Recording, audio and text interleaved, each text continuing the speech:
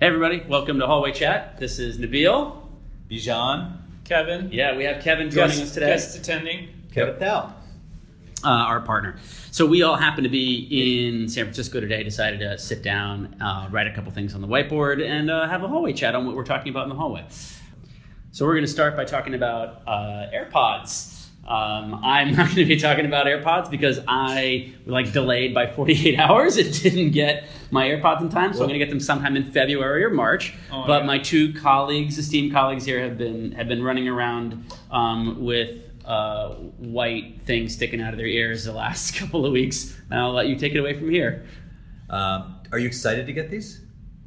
I mean, after hearing most of my friends, yeah, I'm super excited. All right. How do you Game changer for me. Total game changer. I've been waiting for this moment for a long time because I could never deal with the cord issue. You were not a cord. And I'm a walker to work. I walk and take Muni and stuff. So I always wanted to listen to podcasts, but never could deal with the cord. You take it out of your pocket, no matter how you wrap it, right, and it's like in 15 knots. But here's my real question, which is the beginning of this was I don't know, did you guys ever try the Moto Hint? We were a year or 18 months into folks trying to make really tiny earbuds that are wireless that go in your ear. And there's companies But did they have a wire connecting them? No, not the Moto Hint. No, never tried them. Did they ever ship? They did.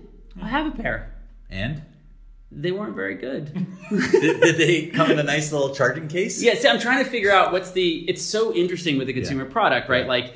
I was super excited when the Moto Hint came out because it was super tiny, it goes in your ear, it actually looks a lot less dorky than the Apple one, sorry. Yeah, I know. But the audio quality was terrible, the charging for it was terrible, the user experience just didn't, didn't feel magical. And yet what I hear from Apple people folks is that this is daily use case. It's so easy. It's wonderful, and it's that interesting line between something that on paper, bullet for bullet, seems very similar, but maybe in practice there's a separation. So when I got mine, they already charged. I opened them. They paired right away. I mean, that opening them was the pairing. That's awesome. Yeah. And then that whole... It was it. And then that whole thing about, take out of one ear and it pauses, it sounds so trite. Yeah. And it's so amazing. I find that to be amazing. Yeah. Really amazing. I have one beef. What's the beef? My only beef is you can't control the volume. So you got to either tell Siri... Don't you have a phone? Well, that's just... With a volume button on it? But you want to leave your phone in your pocket. Right. Or I'll listen to a podcast in the kitchen while I'm doing dishes or something like that, and then I'll have the phone charging or something, and I got to go over there. Or you can tell Siri to move. You can tell Siri. I have not gotten to that workflow. But why? I mean, if we're going to, isn't the whole idea that you're going to be speaking to your voice overlords or your voice assistants for every little thing in your life? Except the problem is that my use case, when I'm out and about in the city, I don't want to do that ever. That's weird. See, this is my... Good. You're socially awkward. Yeah. I think Siri. I come back to this all the time when folks keep talking about how, voice UXs are going to, take over everything and be the future, which is that for... voice, there's very little where voice is the best user interface. Very, very narrow applications where voice is the best user. Maybe the only one is me alone in my house with an Alexa on the other side of the room, and I want something to happen, and I don't want to go to my pocket I don't want to go to my phone, which is plugged in somewhere. But yeah, on a subway, I don't want to be the lunatic talking to myself. Yeah, and the voice interface is terrible for so many different use cases, like selecting things. Yeah.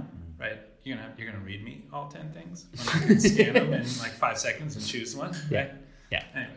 Do you guys have Alexa and Google Home? Yes. I think every time we use the A word, I'm afraid we've just... Oh, yes. The 19 people that listen to our podcast. Do we need a code word? Do we need a safe word for... Let's just do it. But I have both. I had the kind people at Google sent me a Home, and then we already had Alexa.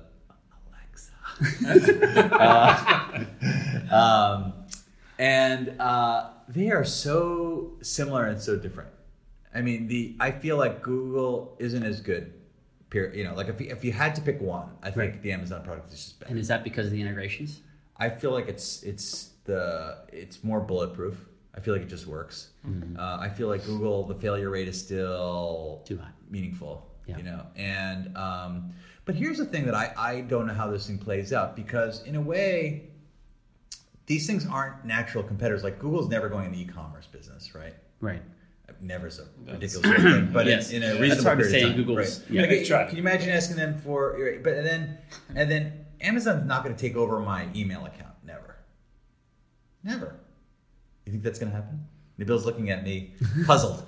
Well, if there's anything that seems to be the prevailing trend over the last 5 to 6 years, it's that, you know, all of the big, you know, there's a handful of large juggernaut tech companies, right. And, you know, for years they all stayed in their own business, right. And the last 6 years have been about everybody getting everybody's business. Like that's the idea, is that, you know, there's only one relationship with a customer, and we want to own the relationship with the customer, and therefore we need horizontally, like if we're Amazon, that means we need to offer an email service and a search service, and we need to own a phone. We need to, you know, they need to do everything. And if you're, you know, Apple, you should probably do something that has to do with search. Like I asked this question many years ago, where I said, isn't everyone just kind of playing the same game? Yeah. You just start from a different point, right? And ultimately you have your video service, your search service, your commerce service here. Yeah, I hear you. Yeah. Which one would you like to stream your music from this week, Bijan? Yeah, clearly there's overlap there. Right. Yeah. I'll tell you, I went to the Google store with my son over Thanksgiving, and he goes, hey, why does Google just copy everyone else's products? My 10-year-old kid said that. I thought that was that's because you've been brainwashing him for the last 4 years of his life. Why did we have an awesome president, and why does Google copy everyone's products? I kind of have. I think the ambition is there for everyone to compete, but I think there's a natural cartel that's happened. Like I feel like, you know, media. You're right. They're all going to compete for music and video, but I feel like in the e-commerce versus search, I feel like it's a natural. It's played out. It's established itself. And then the question Isn't there tremendous overlap between those two, though? In what way? Amazon actually does quite a bit of search. All right. What printer should I get? Right. It's a search question. Which Google, I'm sure, would love that question as well. Yeah. It's a good point. So they end up kind of converging, because then you're like, all right, I need to buy a product. I'm going to search for it on Amazon, not Google. Right. So it's directly competitive in that case. Yeah. It's also very interesting how different their strategies have been. I mean, it's interesting that Amazon has been so aggressive on the integration front into others' products. You know, I'm sure Google will get around to it, but you know, CES was a couple weeks ago, and there were dozens of products with integrated, where you can get it in all kinds of products. And you know, they have a investment fund where they're actually investing in a bunch of startups. Makes sense. And trying to get their voice services inside, and platforms way more aggressive. Which is, if anything, what I would expected. You know, with an Android background, that's what I would have expected Google to push so hard on. This feels like Netflix everywhere. But yeah, and that's not been Amazon's MO in almost any other category ever. Mm-hmm. It's a very different game plan for them, and a very interesting way for them to try and compete. Well, they put Kindle apps everywhere, but this is they're putting embedded tech everywhere. Your fridge, your car, your whatever. Yeah, and Kindle was like the major platforms. Like, you know, they made a version for Android and a version for iOS. Like it wasn't like they had to do. It wasn't like they had to, you know, build a developer program out. Right. I think they have a lot of ex-Microsoft people on that team. That are pushing that. Yeah, that are platform thinkers genetically. Yeah, I mean, I think it's interesting because you have, in thinking about how these very large tech companies compete with each other, you know, they're in this bruising battle for a couple of pieces of territory, right? Yeah.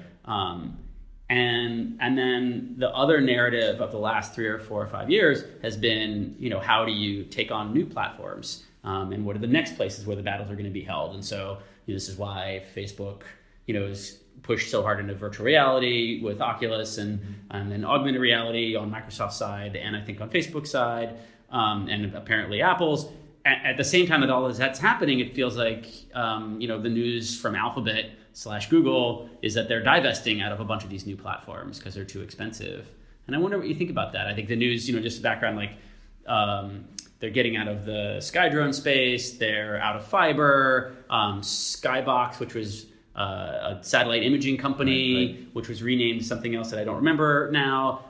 They're apparently maybe on the blocks and being sold. Their electric, autonomous car is a very scaled down effort from what it used to be. Right. Like they seem to be, if anything, honing in, and what they're honing into, as you would say, Kevin, is the same game everybody else is playing. It seems it's all Google. There's not an Alphabet story anymore.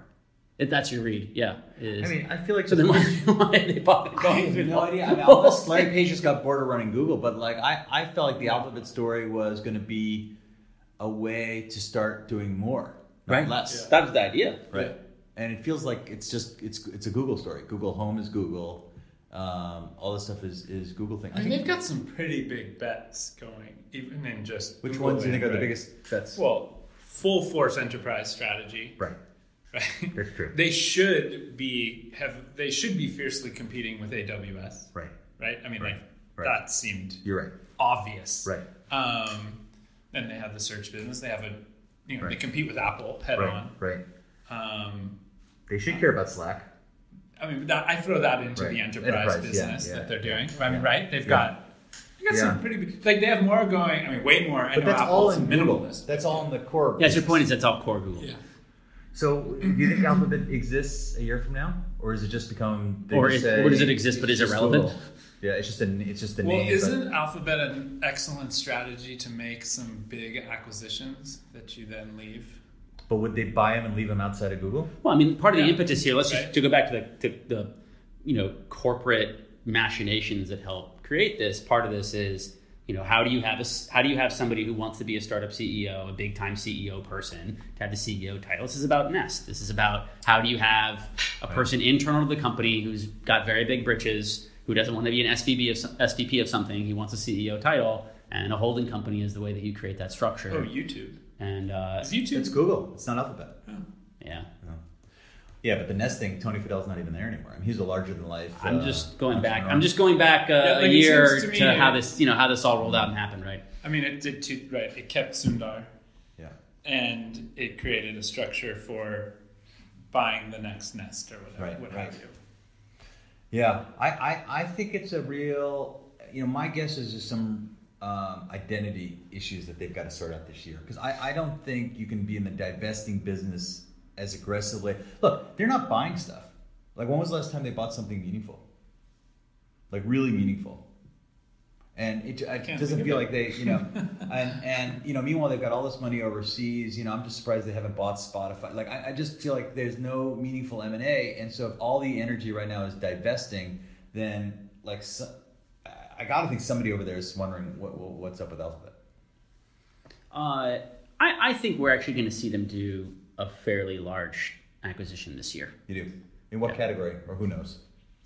I'm not inside their heads to know, but it feels like they're not going to rest on the advertising business.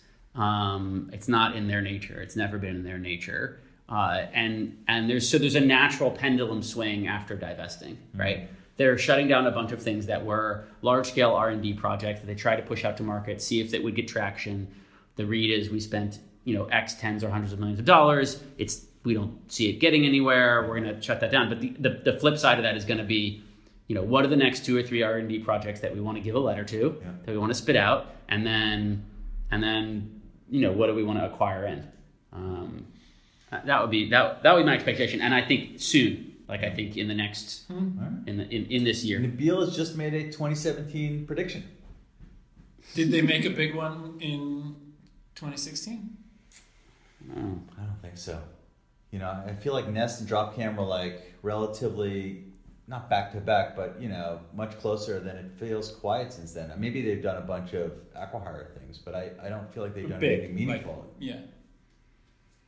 I mean, Microsoft bought LinkedIn.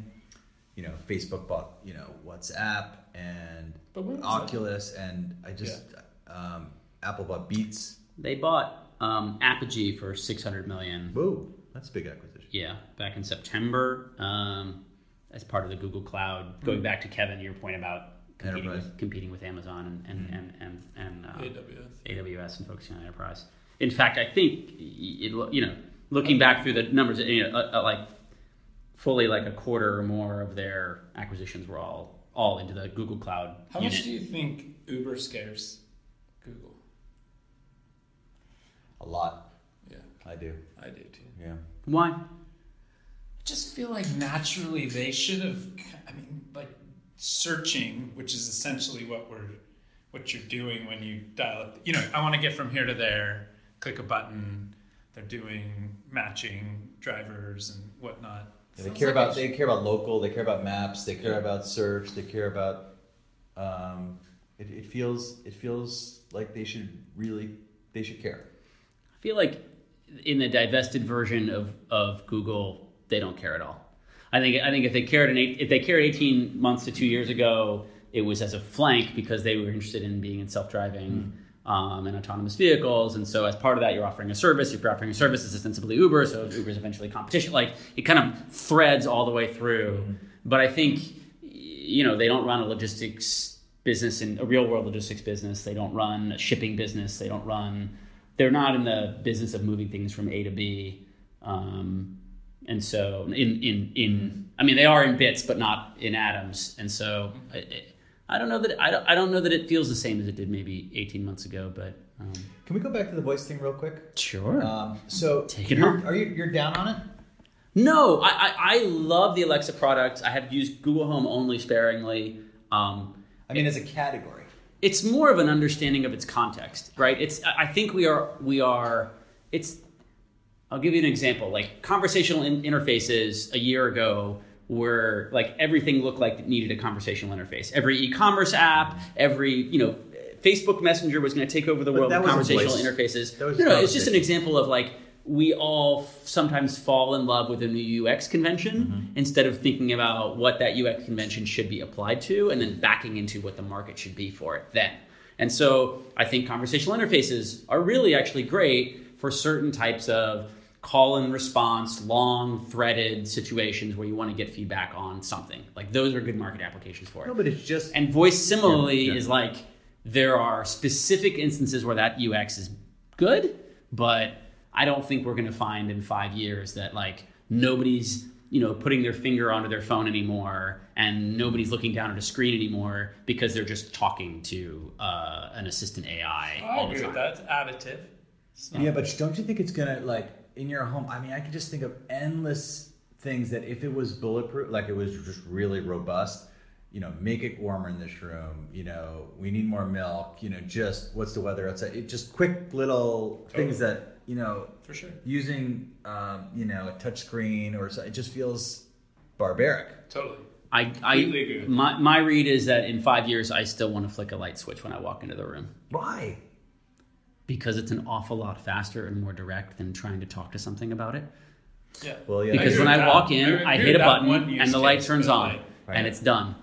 And I don't need to wait for the response back for the light to turn on. It took too long. How about this one though? Changing the channel, finding the program that you want to watch. Voice interfaces for like that. For things that are hard to search for and retrieve. So hey, go find the Warriors game. Yeah. That's great. Yeah. I do that on Apple TV all the time. Hey, TV, turn on. I don't need. No. Hey, volume up, volume up, volume up. Oop, volume down, volume. Like there's still a situation where it's not going to be purely voice. It's voice as search. I use that for Apple TV right now, and I use it on my actually the Amazon Fire is better than Apple TV, so I use the Amazon Fire for it. But I'm locked in on that. I understand. They have you because you have all your Apple content on there. I'm with Kevin. I am so in the ecosystem. It's crazy.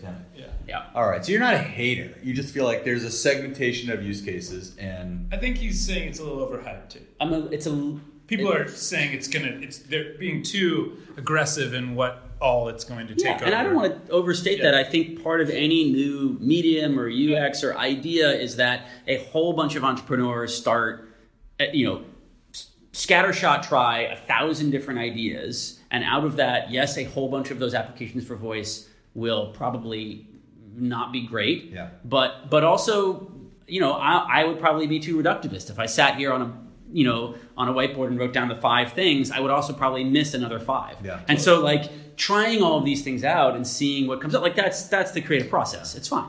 For me, the only thing I'm bullish, I feel like I'm excited about it is that I had such low expectations because Siri taught me that this stuff doesn't work reliably. And then when all of a sudden this thing, it works. Like it literally works. So it made me feel really optimistic. And are you not nervous at all about the fact that your Alexa is now listening to every single thing, and so therefore Donald Trump is listening to every single thing that you've got coming into your home? Well, I was mentioning before we started recording, we just watched Snowden. Did you see Snowden, the movie? And we all know the big shit show that came out when he made these revelations about PRISM and all these different government programs, and I feel like that was a big hoopla. It's kind of like died down, right? And I guess there's been other things to report on, but a few things have happened. And I also feel like, and this is just me maybe being such an Obama fan, but I almost felt like, hey, as bad as the government may or may not be, we have a reasonable person in charge that we won't do unreasonable things. It was. I realize this is a little bit romantic, but that was my. But now we have a situation where we don't have a reasonable, or at least I have a concern about the president-elect, and we have programs where the government has full. Edward Snowden is even 50% correct. They have unbelievable access to our digital selves. I mean, it's all emails, all text, all voice calls, everything, the full thing. So much so that my wife, who's not like a tech person at all, she now has a thing covering her webcam on her laptop. It's covered. It's fully covered. And like we had drop cams in the house because we want to just kind of keep an eye on things. All the inside ones are off when we're not home. Yeah, they're just off. Whereas before we just left them on because it was easier to leave them on than have to deal with like plugging them in and plugging so now we have Alexa, and the thing's always listening. It's a little weird. Yeah, I am not sure that. But I use Gmail. Google's I was going to say it's not like how is this even? There's no way back. There's just no way back. I've never had this like concern. You're not concerned. Maybe naively. I sleep well at night though. I just never had Google has all our search. I mean everything we've ever typed into. Do you think any Google employees are looking at your email, or you don't care? I just don't care. Yeah. Yeah. It really comes down. I just don't care. I think the issue. I'm not triggered by this at all either, and I think it's partly because the old saw about conspiracy theories is that they always assume that people are far more competent than they are. Like, if they really have every single voice conversation and every single text message in the country, I am fairly sure they can't find mine. Like, you're expecting... So you don't believe Snowden then? No, I think they have them all. Right. I'm just saying their ability to actually effectively sift through that relies on, like, some, G15 level person in the government writing a really great search engine, and I don't think they did. I just don't. That's the part that you don't believe him. So he claims that they've got the equivalent of Google for all your emails and text messages and phone records. Yeah. So, I believe they have it all indexed. I believe they have it all indexed, and I believe, of course, if they type in Coca-Cola, that they'll find every time somebody said Coca-Cola in a text message. They can say Nabeel Hyatt's social security number, and then they say show me all the emails that he wrote. Something potentially disagreeable on whatever. Yeah, the latter part is the part where the heuristics of that search is really what I guess makes me sleep well at night. Which is I write a lot of emails, and you're sifting through my emails to find the few that might be somewhat incriminating or I might be worried about versus the 10 million that are like, honey, I'll be home in an hour, or it's fine. You're not going to. I hear you. You got to watch the movie. So why don't we put that as a to do? We'll come back and we'll open with the shock and awe of Nabeel post Snowden. Because I am not coming saying, oh my God, big brother, big brother, big brother. But I feel like there's two different points of view. Either he's exaggerating, right, and they don't have this access the way he's characterized it, which is possible, right? Or because he didn't show the Guardian, hey, let me pull up a browser and show you how the government thing works. He just gave a lot of documentation on what the programs can do, but he didn't demo it. Right. So either he's exaggerating, or it's they actually have it all. But you know what? I got nothing to hide. right? Like I'm not a bad person, and if they want to kind of peek in my emails once a week, like I'm not doing anything bad. Yeah. And the second one is the one I struggle with, because like then I feel like we're getting normalized to like just forfeiting, civil liberties. Okay, but you know what? Watch it. I'll watch it. Okay. We'll come back. Watch it at your leisure. What else are we going to talk about? You want to talk about this Facebook question? We can talk about the Facebook question. I mean, as long as we're talking about big companies and or you want to talk about their Apple? roles. You want to go heavy, or you talk want to go about Apple Maps? I mean, I've been waiting now. Yeah. The whole reason I came in the office. Kevin was now snookered I'm on doing a false podcast. All right, so just I'll set the stage for this. We're talking about what we're going to talk about. Nabeel and I were chatting about what we should talk about today, and Nabeel throws out the Apple Maps is better line, and Kevin was walking down the hall. He's like, "What?" And that's how he got roped in. That's how he got roped in. It is. So it's better. So why is it better? It's not. So first of all, so the context here is that I used Apple Maps when it first came out.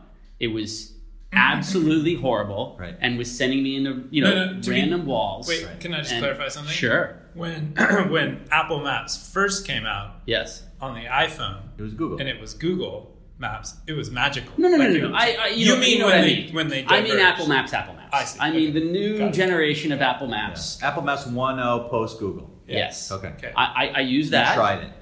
It was horrible. I think we probably have a podcast where me and Bijan piled on Apple for their horrible decisions, and how they can't make software and they only make hardware. Right. I probably defended them and still used Google Maps. Somehow I did. That's right. Somehow you threaded that. Right. And then I tried it again 6-7 months later, and it lasted like 2 days. And I was like, this place doesn't have a good locations database, and its routing is terrible, and whatever. Although the UI had gotten cleaned up and had gotten better. It's like better UI, but terrible directions. Yeah. And the last month and a half, I have been using Apple Maps. What led you to switch? What led you to try it, I should say? What led me to try it is the same reason that my dear friend Kevin here uses Apple TV, even though it's worse than Amazon Fire, which is lock-in. It's because when I'm sitting in my car, it's pretty great to be able to use, my wife bought a new Volvo that has Apple CarPlay in it. We have to, next week let's talk right? about that. And so we talk about CarPlay next week, but CarPlay integrates with Apple Maps quite nicely, so it made me go back and start trying it again. It also integrates with my watch. And so, again, like... vertical integration. It's vertical integration. It sucked me in. It's actually what the best part of the AirPods. Yeah. It's vertical integration. You get back to it again, right? You open them and it's like... When was the last time, Kevin, you tried Apple Maps? I do... So I will, just to say this about myself, I will choose the native Apple apps over everything until they just like don't cause you too much pain. Yeah. So I constantly am trying to go back to Apple Maps because I reset and wipe my phone all the time. It's a sickness that I have. Because I like to, when you get a new phone, or when you like to sometimes start fresh? I'll just do it. Like last weekend, I just did it and just started over because I just like the process of rebuilding the thing. It's like a cleansing. It's a cleansing, you know. That's a separate Other people do podcast. colonics. He does the I also version. call 1-800-GOT-JUNK like once a month. Maybe. So I went back to Apple. So I did this with my phone last weekend. Drove up to Marin. So I was back in Apple Maps land. Drove up to Marin. Was supposed to meet a friend at this Cafe Marmalade, and I don't know Ross that well, and I was like, "Where's Cafe Marmalade?" I'm typing in Cafe Marmalade.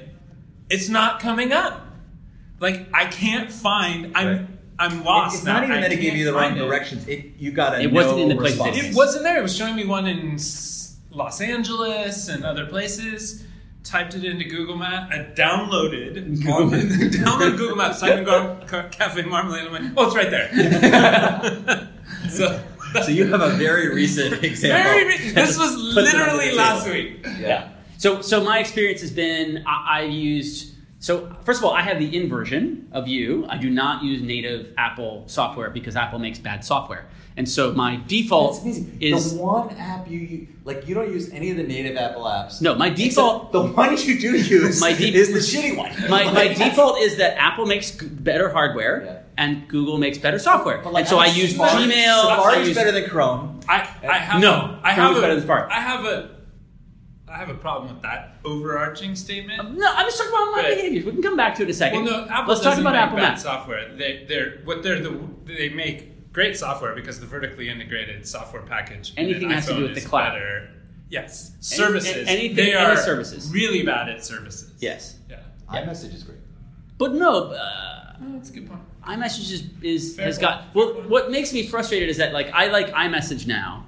I do, and I like Apple Maps now.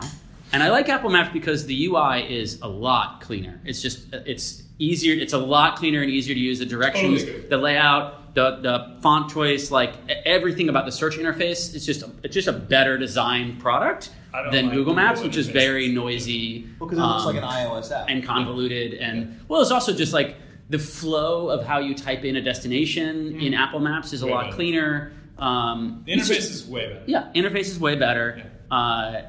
You're going to make Kevin try it again. And in fact, you're going to get him lost again. Well, what I did was, at first I did Waze, Google Maps, and Apple Maps. All three of them together, searched every single time, probably a dozen times over the first 3 or 4 weeks. And what I found is that a lot of the times, Apple Maps was actually giving me the Waze directions versus the Google Maps directions, which is what I prefer. It's like Google Maps kind of heuristic is closer to shortest way there, and Waze is hey, we just don't want you to be stopped in traffic, so we'll have you drive an extra turn or two, but keep you moving and have you take a side road. And that's the way I like to drive anyway, so I tend to go to Waze because of that. Now I don't have to use an app that is horrifically designed, Waze, and I get the kind of similar direction. So I'm very happy. It only makes me angrier, by the way, because if Apple Maps, we all know that they saw the launch of Apple Maps as a big travesty, as a big black eye,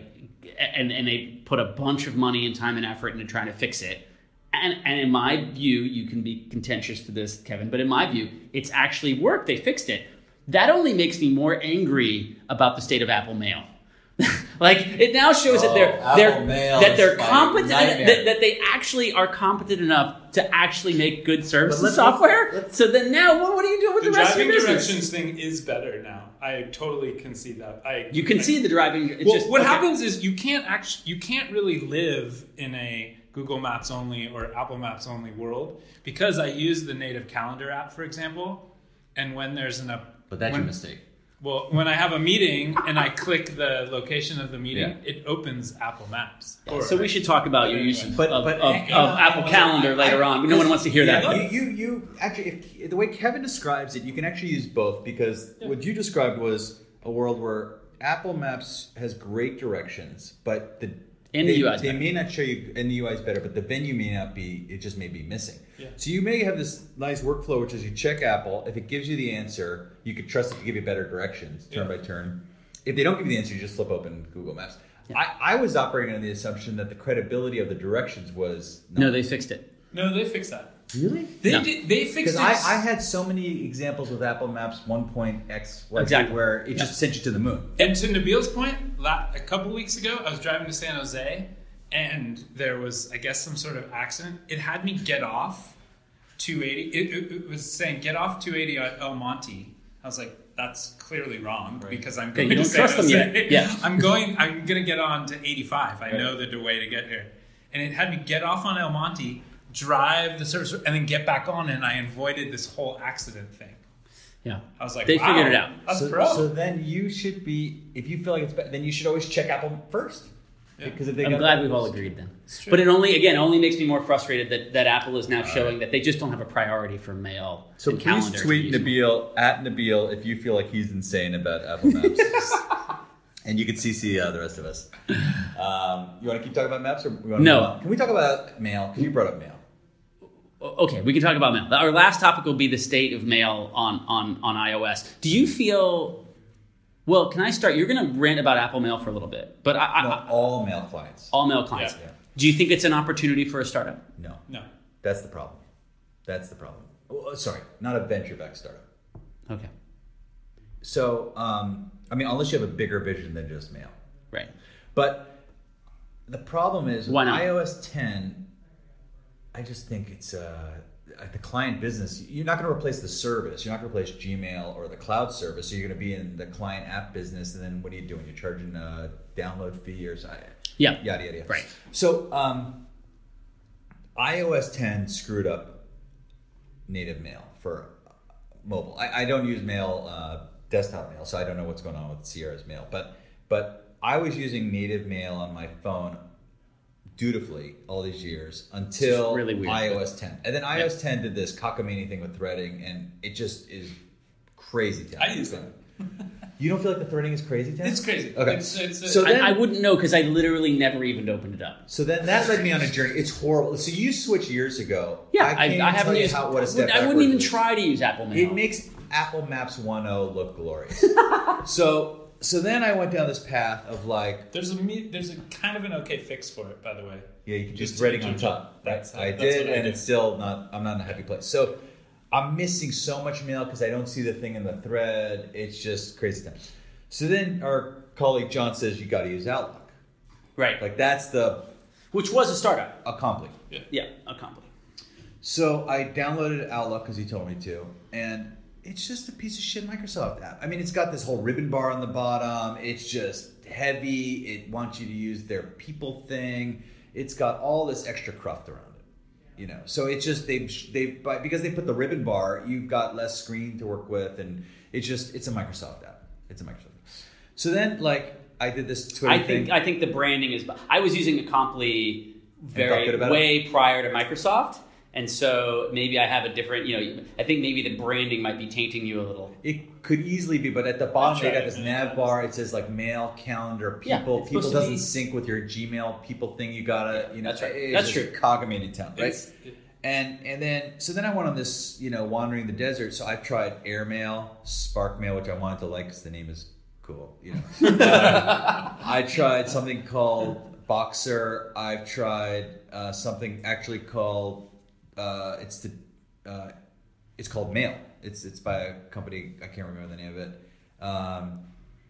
Anyway, then I did this Twitter poll. I got 400 people replying on my Twitter poll, and basically people said the number. It was a split. It was exactly split. I put down 4. I said Airmail, Spark, Outlook, and Gmail. Gmail for iOS and Outlook were tied.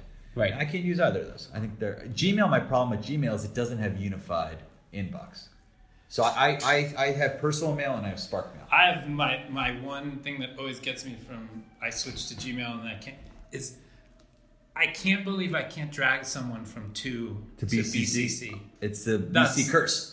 That's our use case. I have one use case for mail. Thank you for the introduction. Hey, so nice to meet you. And you want to drag it from 2 to BCC? I get Why it. can't I do You're doing that? it 5 times a day Why? as you meet new people. With all the smart people at Google, can't be. They don't do introductions. It can't be that hard. It can't be that. Can I just touch the thing, drag the thing?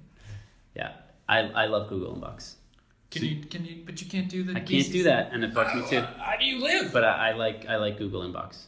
I do have a folder regimen that I like. I like the machine learning around the folder organizations. I have it taught, so everything in my inbox is only the stuff that I really want to read right What do you mean now. you taught it? Just by So your actions? So the way that you can kind of, the way Google Inbox works is there's a machine learning algorithm to what goes into the named mailboxes, social and low priority and all these things. All those things are not real things. You can But they also retrain. show up higher than your primary box. Not if you train it differently. So I have things like family and portfolio companies, and I have a bunch of folders that basically map to what I want my priorities to be, and then I have them When you say folders, you mean labels? labels. Okay. Resurface. I have them auto-organized into there for Google, and then I have them resurface only every once in a while. So for instance, my social stuff only comes into my inbox once a week, all of my social notifications. And so all of my e-commerce notifications only come in once a week. So I don't even see them for 6 days out of the week, which is hugely great. And so really the only stuff that comes into my mobile client that when I look down at my phone is only my high priority emails. Which is just, I've never had an inbox so automatically So your clean. personal stuff and your work stuff get Is commingled. organized? Is commingled, yeah. No, but it gets And they get organized, yes. Everything from friends and family gets put in a personal mailbox. Everything that's professional gets a professional mailbox automatically. But you only have one email address in there because it doesn't do No, it Unified does. either. I have all of my Gmail personal stuff forward to my Spark address. So let's and say then from there, I just your sort wife of- sends you an email, and Bastian at Postmates send you an email. Right. And they send it within a minute of each other. Right. But it just shows up on your inbox. So they would both show up in my primary inbox because it's high priority from both of those people. Both people are high priority in my life. And then both would also get labeled, one personal and one portfolio, because Bastian's in the portfolio. And Google just learned that because you taught it to. Yeah. You stuck it in that label, and then it just knows Megan is. I didn't have to, there was no rules committee, right? Like this is different than the old world version, which you never actually tag anything or label anything, which is that all I did was like a couple of times when Bastian emailed me, I dragged the email into that folder. And then I did that 2 or 3 times, and it was like, oh, that's what you want to do with those emails, and now I know Did what you to get do. any false positives in that? What's so amazing is how few. I mean, like once every few weeks, maybe one. Like it's incredibly accurate.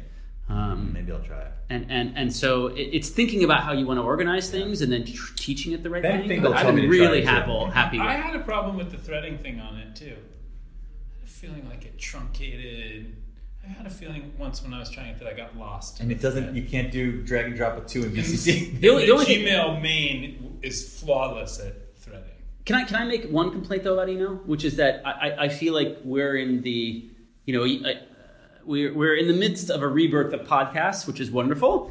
We're also in the midst of a rebirth of mailing lists, and there's so many good mailing newsletters right now, and just Gmail is not where I want to consume that content. It's a ridiculous interface for consuming content. What's that got to do with threading? It doesn't. I was segueing. Segue. It's a bad segue. All right. But like I actually think there's a whole nother startup. Again, I don't know if it's a venture-backed startup or not, but there's a product that I would love to handle. You want to Newsletters. consume scheduled content. I want to consume all of that content that right now is showing up in my inbox. I want to consume that somewhere else. It shouldn't be there. What the commingling of my wife's conversation about where we might go to dinner tonight and the tech news of the day it doesn't make any sense at all. But I right? just created a filter. I have a newsletter folder, and I check it. Why am I going into my email client to read that stuff? It doesn't make any sense to me. Sent via email, and I read other stuff. No, but you just It's long form You content. just gave a love affair on why inbox. You just drag Primax newsletter twice to this newsletter label. No, and it does do magically- it. It sorts it all in there. It's more of a UI UX affordance issue. When I'm in email, it's about quickly replying to things. It's like call and response. Yeah, you want, really like, Pocket rapid for like this stuff. Yeah, I want Pocket for news. I want an RSS reader for my email newsletters. Right. Because that's the mental model that I have when you're trying to consume that content. I'm not in Gmail to consume that content. It doesn't make any sense. You should use this cool app called Twitter, and then you don't need any I'm not newsletters. really good. Yeah. How do I get Dan Primack to forward his he's things to Twitter? He's on an email. No, Yeah. newsletters fall into a different gap, though. I just had this because what happens is Facebook's got this algorithm. I don't know what I'm going to get, so my news there is Right. It's whatever. whatever. Zuck wants. Twitter, I just miss too much. I can't keep up, right? Because I follow not just Right. news. I follow a bunch of things, so I can't just say I'm going to open Twitter and I'm going to get all the news. I need a separate thing, and I like the curation of whoever's. Do you ever use Nuzzle, or doesn't address what you need? I like Nuzzle. I use Nuzzle, but it doesn't do what I need because I subscribe to Right. Countless newsletters. a bunch of different news. So what your basic thing is like, hey, Google Inbox is actually routing it fine to make it readable, but the idea of opening up this heavy email client just to consume media effectively, Yeah. it feels wrong. Right. It doesn't feel natural. Doesn't feel natural at all. All right. So somebody Could be should something let there, us know if There's a there. if somebody's built something cool. Well, I think we should be done for today. I think we've gone for a little bit. It's been so, and especially if we want to do this more regularly, which is our New Year's resolution for 2017. It's high aspiration. Yes. Then you can tweet at us about what you want to hear about next time. Yes. And we'll try and do it again soon. Maybe have a guest on again. All right. Awesome. AirPods. That's an amazing Hypum t-shirt. by the Thank way. you. Yeah. Thank you. Yeah. Bijan's wearing an awesome Hype Machine t-shirt. So everybody go listen to Hype Machine. All right. See ya. Tip.